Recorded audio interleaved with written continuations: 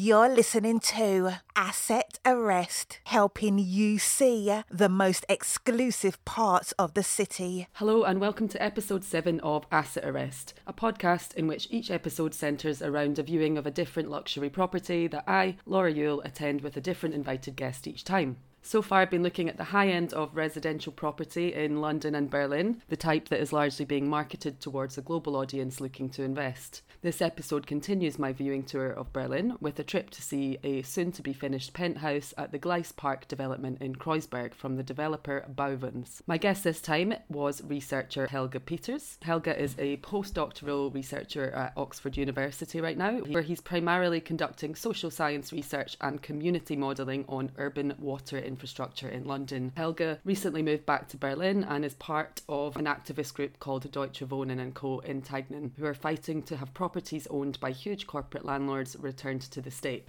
So please check out the link in the podcast description to find out more about them as well. Helge suggested viewing property at this development as he was interested in how the developers had essentially appropriated and used the recently finished park as a means to sell and brand luxury property, which then obviously pushes up prices in the area.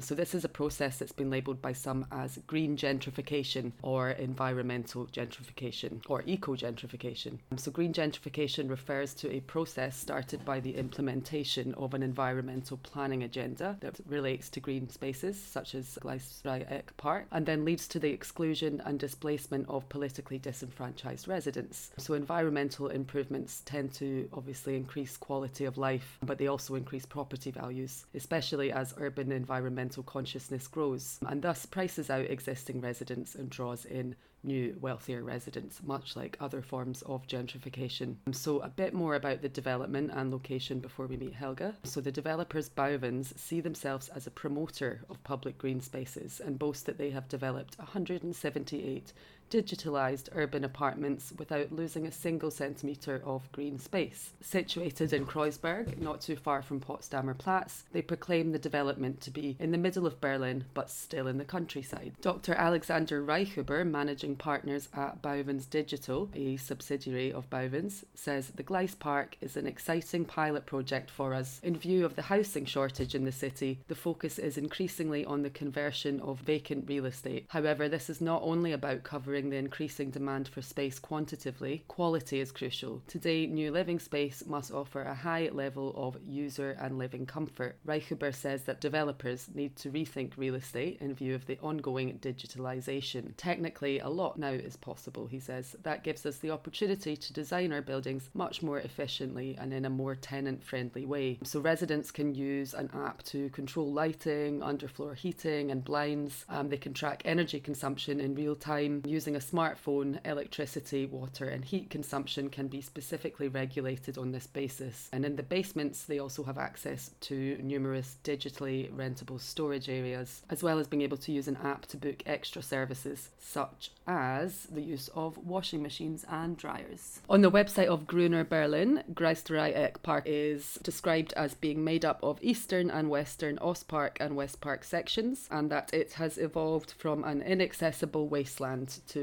becoming a favourite place for Berliners and tourists of all ages. From 1874 until it was destroyed in the Second World War, the site was used as freight and mail rail yards and linked to Anhalter Bahnhof and Potsdamer Bahnhof. Then before a serious accident in 1912, railway lines intersected here in the form of a triangle or Dreieck, from which the area takes its name. Passenger and freight rail services ceased here after 1945 and only S-Bahn and U-Bahn trains continued to cross the former railway yards, which gradually turned into an inaccessible urban wasteland. So before we hear from Helge, let's just see what the brochure has to say about the development and the location. In the center of Berlin, yet still surrounded by nature, Gleis Park presents centrally located living space in one of the most modern parks in the world. Berlin is growing. More and more people are moving to the German capital. New apartments in interesting and centrally located areas are highly sought after. Our Gleis Park project aims to replace unused parking space with a high-quality, family-friendly residential area directly next to the award-winning park. A city that never sleeps should have somewhere to relax. seat of the government, the modern age, occupation zones, fall of the wall, capital city, startup city. No other German city is developing as quickly and explosively as Berlin. This is a metropolis that is not only in touch with the latest trends, but also sets the trends itself, writes history, and determines politics. Berlin shapes the world, and the world shapes Berlin. People from nearly 190 countries are the true face of this cosmopolitan and tolerant metropolis, which attracts some 40,000 newcomers each year with its high quality of life. No wonder. The facts speak for themselves. More than 90% of residents are happy living in this city. Optimism is present in the economy as well. 64% of the small and mid-sized businesses describe their current status as good or very good. They are optimistic about the future. Value your inner values. For families, or for those who want to become one. Family friend. That's what you might call the duplex apartment in Gleis Park, because not only does it offer enough space for the whole family, it also offers yet another excellent perk. Separate living and relaxation space. Downstairs is the family hub, with an expanded open-plan kitchen and direct access to the park, giving you an opportunity to take a spontaneous trip outside, should you ever have the need. Your apartment is your very own getaway, a safe haven from everyday stresses, and a recreational space for those spoiled by success. A breathtaking backdrop for special moments. At the top, the Gleis Park penthouse welcomes you to the highest floor. This type of apartment is perfect for anyone who no longer has a need to prove anything, precisely because they have already reached the top. Just like the Highline Park in New York, this park is representative of the pioneering park architecture of the 20th century. Berlin is booming. The economy is growing. The number of residents is growing. Salaries are increasing, and these trends are showing no signs of stopping. The value of apartments in Berlin is set to keep rising. Hi Helga, thanks for coming to Gleis Dreieck Park with me today. Maybe you can start by introducing yourself and the research you do. Sure. So I'm a postdoctoral researcher at the School of Geography and the Environment, University of Oxford, but I live here in Berlin. And my research is broadly to do with human-environment relations and how we get to have ideas about the environment in such a way that we think we can govern it. And at the moment I'm doing mostly fieldwork in London, where I look at blue-green infrastructure planning, specifically at how to involve local communities in the planning of these things. But I also have an emerging research interest in the sort of intersection between environmental justice and urban planning. And that is one of the reasons why I find this site at which we are right now, Park am Gleis Dreieck, pretty fascinating, and would love to learn more about it and use this opportunity to talk a little bit about it in very exploratory and uninformed ways. And have you mainly focused on London with this research so far? And has that been looking at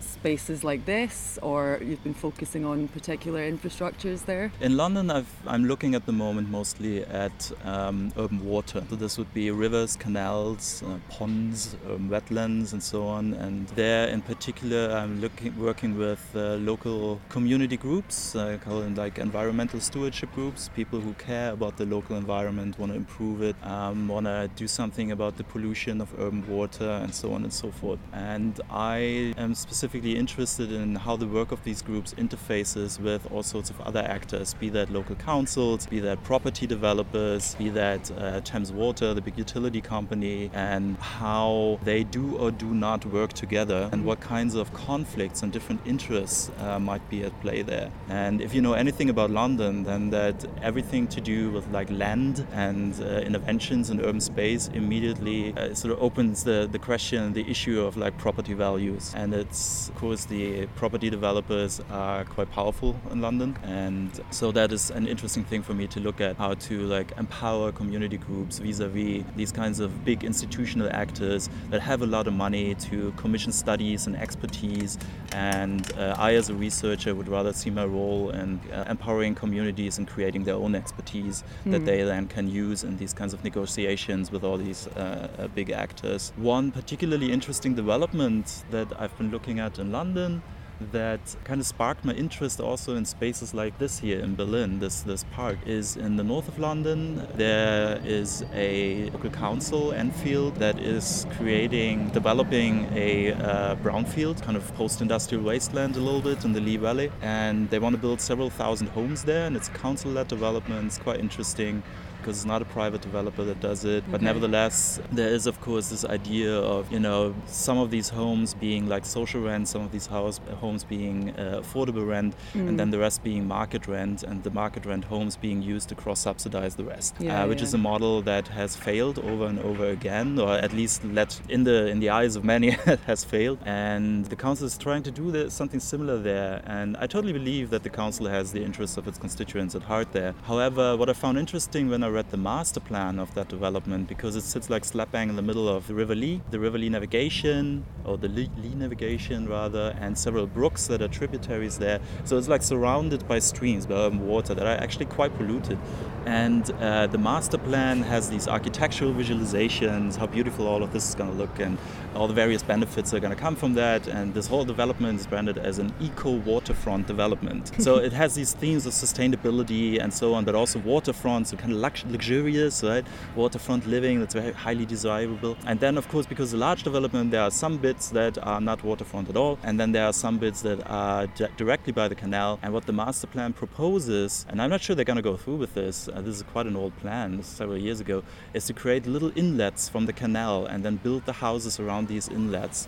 And what it says is that this creates a benefit in a changing climate, where we will experience more days that are, incredibly hot, and it will become almost unbearable to be in the city, in a heat island. But living close to a body of water and these little inlets that are directly adjacent to these new sort of luxury developments will have these beneficial effects of cooling this down. But then also the houses that are directly adjacent to these supposedly artificially created inlets are also the most expensive. So clearly there is a question of, justice. Who gets to enjoy the benefits of this sustainable urban planning, of that eco waterfront development? And that's what I'm interested in, is so how is urban planning in some ways involved in, as particularly when it is motivated by, beneficial things like climate change adaptation and these sorts of things, sustainability. How is it nevertheless, perhaps in ways that are not entirely obvious and unintended, certainly, nevertheless complicit with questions of, inequality and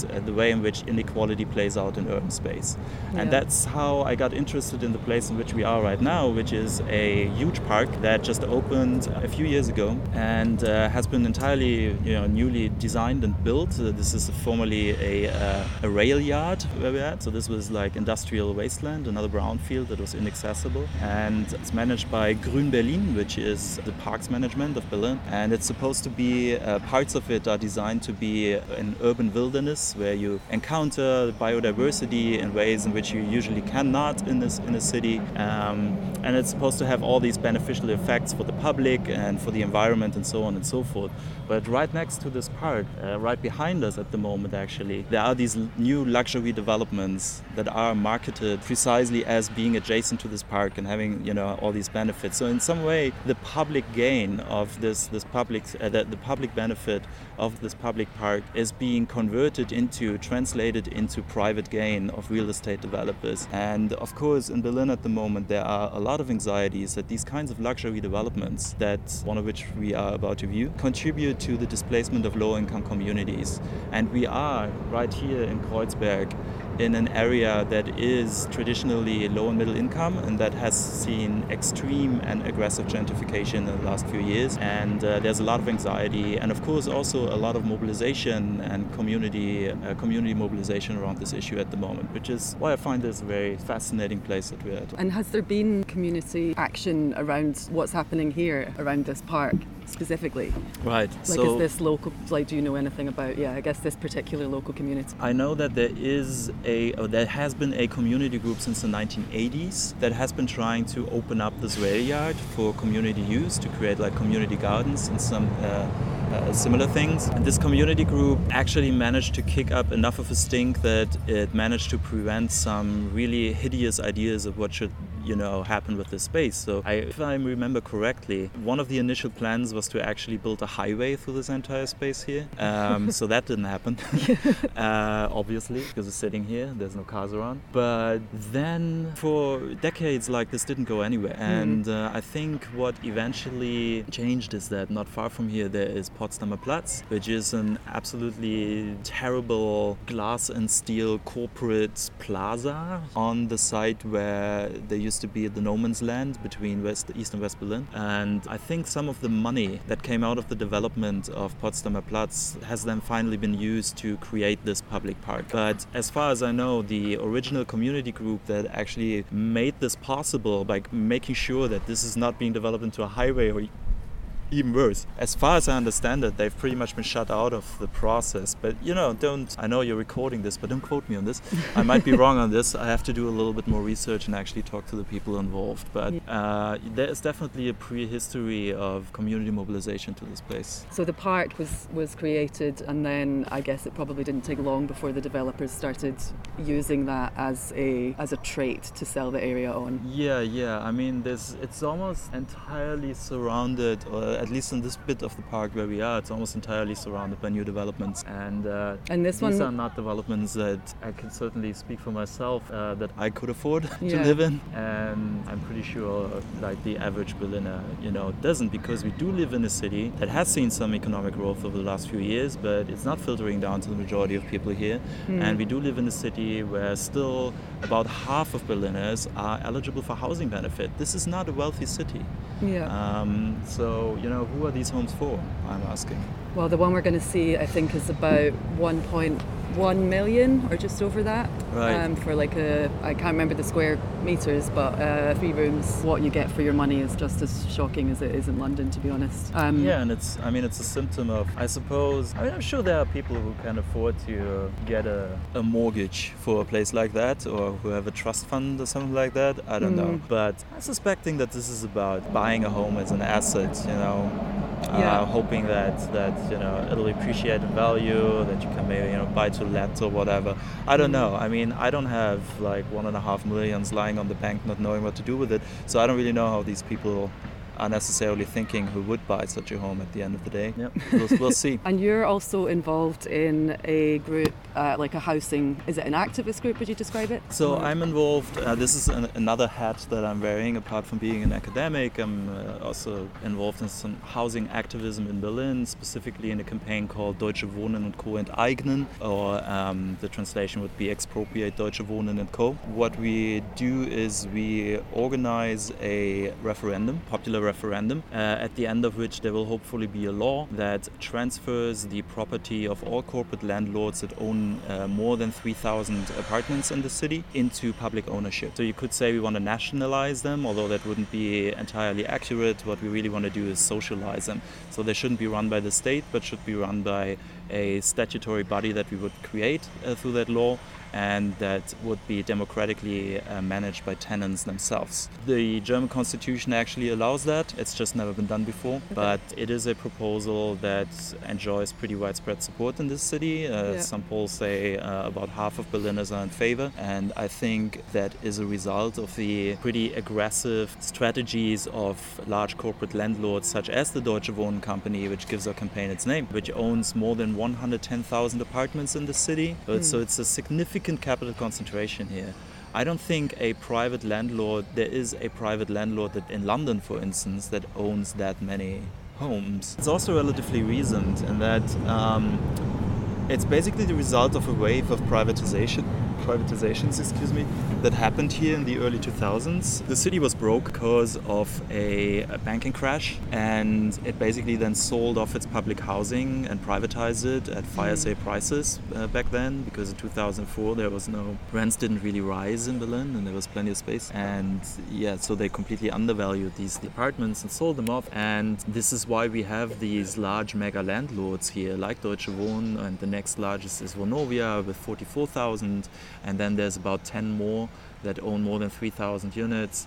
I think one of them is actually British, they're called Pears. And so what we're trying to achieve with the campaign is to really shift the direction away from like capital concentration and sort of financialized displacement of low and middle income communities in the city towards public ownership and tenants having a democratic say about how their houses are managed and run, and more a commons model of housing, if you will. And this referendum takes place, is it like on a certain date? So there is a 3-step process. In the first step, in order to actually apply for a referendum, you have to collect, I think it was 20,000 signatures. We collected, I forgot that number because we collected significantly more, namely 77,000, and in a very short amount of time. And so in the next step, basically the city government has to evaluate whether our proposal is constitutional. But of course, in our view, it is, and there is also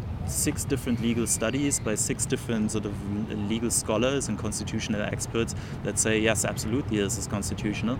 And so we'll see what the outcome of that is, of that evaluation, which is ongoing at the moment.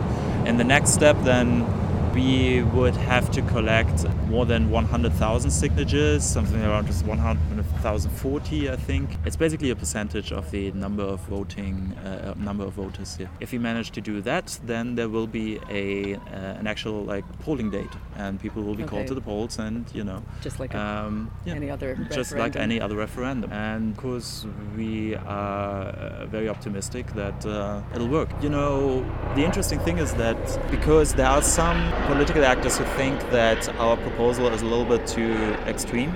I'm always wondering why, but that's a position for them to defend, not for me. They basically said, well, this sort of high popular support for this referendum idea, for this idea to just, flat out like nationalize corporate landlords, is a symptom of a real problem that we need to address. But clearly, we cannot just take away other people's property. That would be a bad thing in a market economy, and so on and so forth. But so what they did instead is they came up with a proposal. It's called a rent cap, which will come into effect in January, and which will freeze rents for 5 years. Yeah. And if it's not watered down, will actually also lower some rents, which would certainly be a good thing.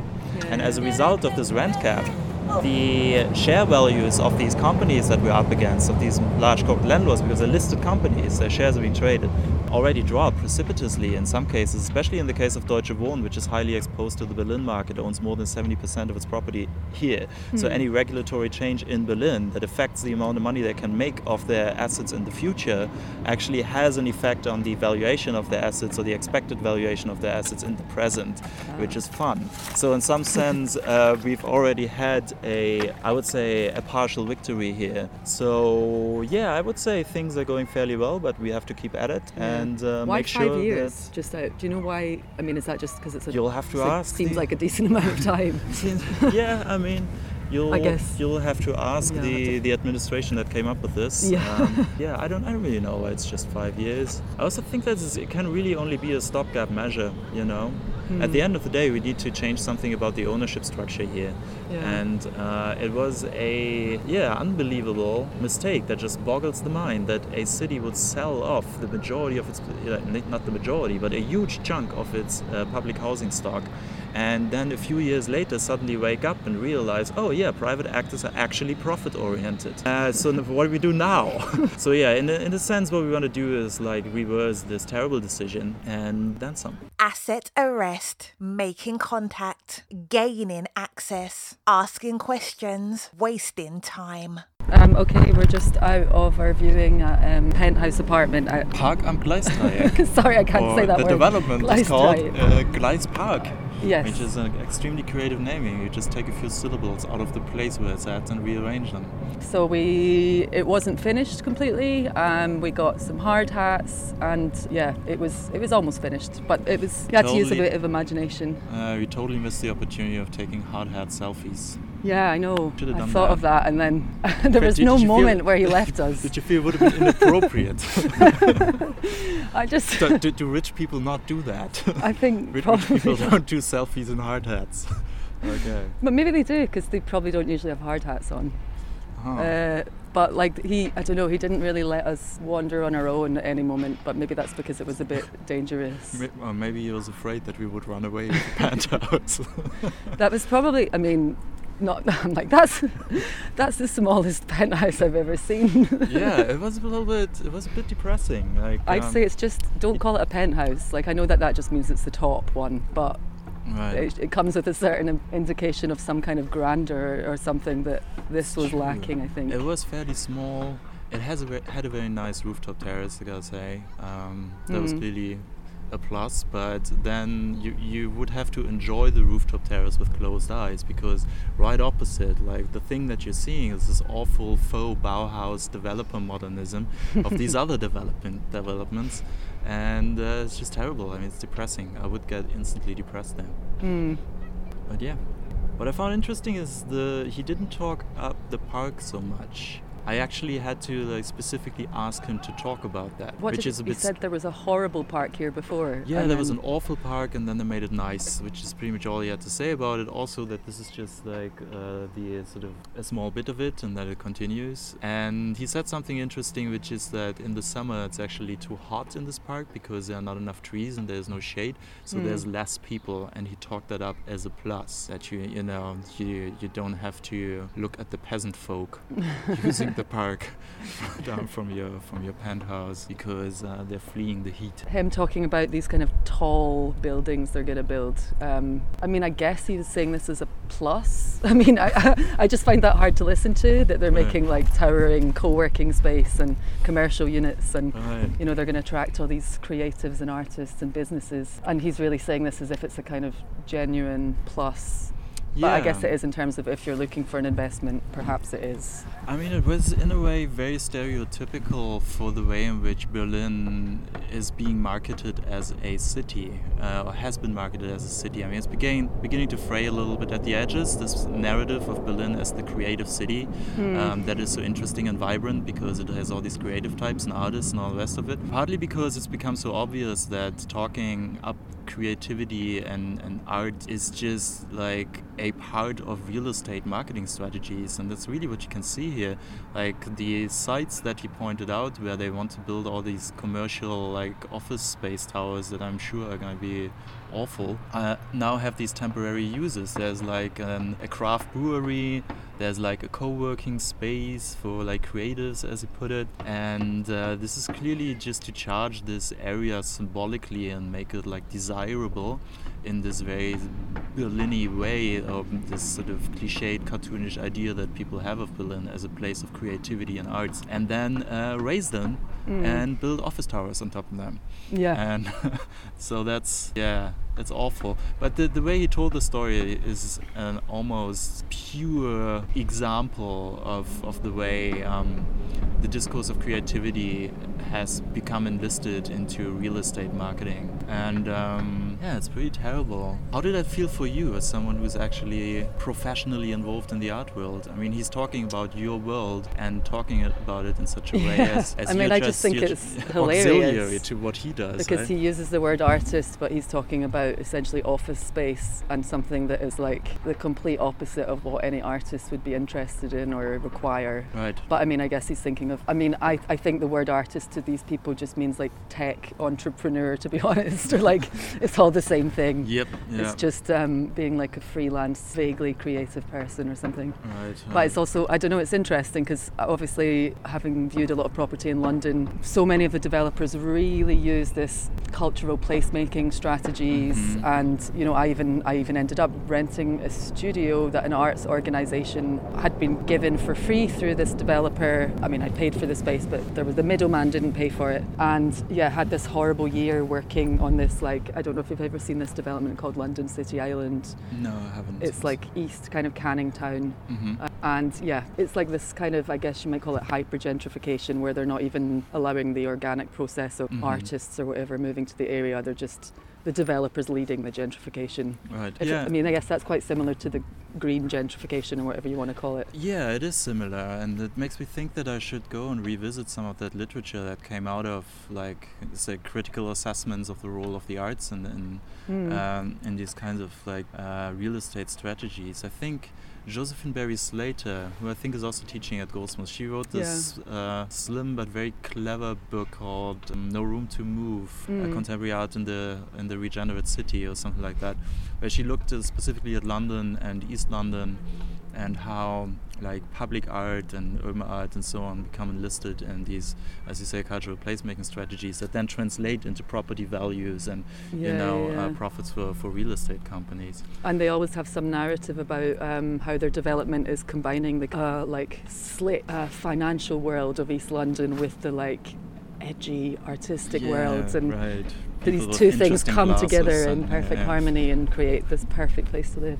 Right, but it's just that, you know, on the one hand, those people probably, the artists, have to like subsidize their lack of income by then serving coffee to the people in the suits. And providing a little bit of like ambient creativity. Yeah, it's awful. What I also when I asked him, you know, who bought the other apartments, he very proudly said, oh, it's a typical Berlin mix. And then he went off about a notion, like he said, like all the different nationalities where people come from. He really made a point that a gay couple would live next to like a heteronormative family and all the rest of it. And different like age groups and nationalities and sexual orientations and whatnot.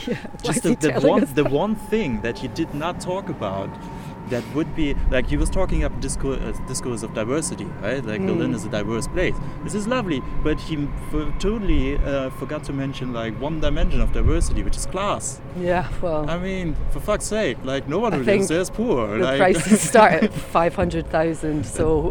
That's not typical for Berlin. Like, this city is not a wealthy city. I also don't believe him that most people intend to live there who are buying it, obviously. Especially after him saying that someone had reserved 4 penthouses to begin with. Yeah, what was that about? Which is, I think, kind of insane, given that I don't know if you can even be that profitable renting something like that out in an investment way. It's a good question. It would actually be interesting to talk to people who buy these places and understand a little bit where they're coming from. I mean, yeah, sure, if you want to buy it to live there, you probably just have the money. But he talked about like a business person who would live right next to you if you were buying that apartment, who is traveling 300 days a year. So he's buying a place that costs north of $1 million to have a crash pad for like, 65 days a year? That's like 2 months and change. Who travels 300 days a year? I don't know. People with money, not us. That means they work somewhere else and they go there every week, right? Probably. And then they come back for the weekends. Yeah. Again, I mean, like, €1 million is quite, a large sum for buying a little crash pad in Berlin. He didn't mention the kind of loud rumbling of the trains, which is quite that just adds to the urban flair, I suppose. Yeah. Well, thank you for coming and seeing that with me. Thank you for inviting me along. This was definitely a little anthropological experience. We have stepped into the other side. Would you want to do his job, though? Well, I feel like I'm training to do it in some way. Like, I could probably do this job and be really, like, sneaky. Maybe. I mean, I'm learning the type of things they say quite closely, I guess. Right. But I mean, it doesn't take... You could fake it by now. It doesn't take a genius to guess.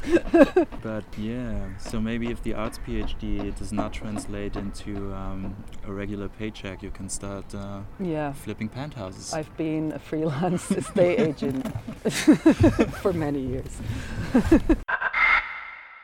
So the development Helga mentions in Enfield is the Meridian Water Scheme, which is a planned riverside community of 2,300 homes, as well as purpose-built student accommodation and a hotel, alongside commercial, retail and social infrastructure along the riverfront and a new primary school.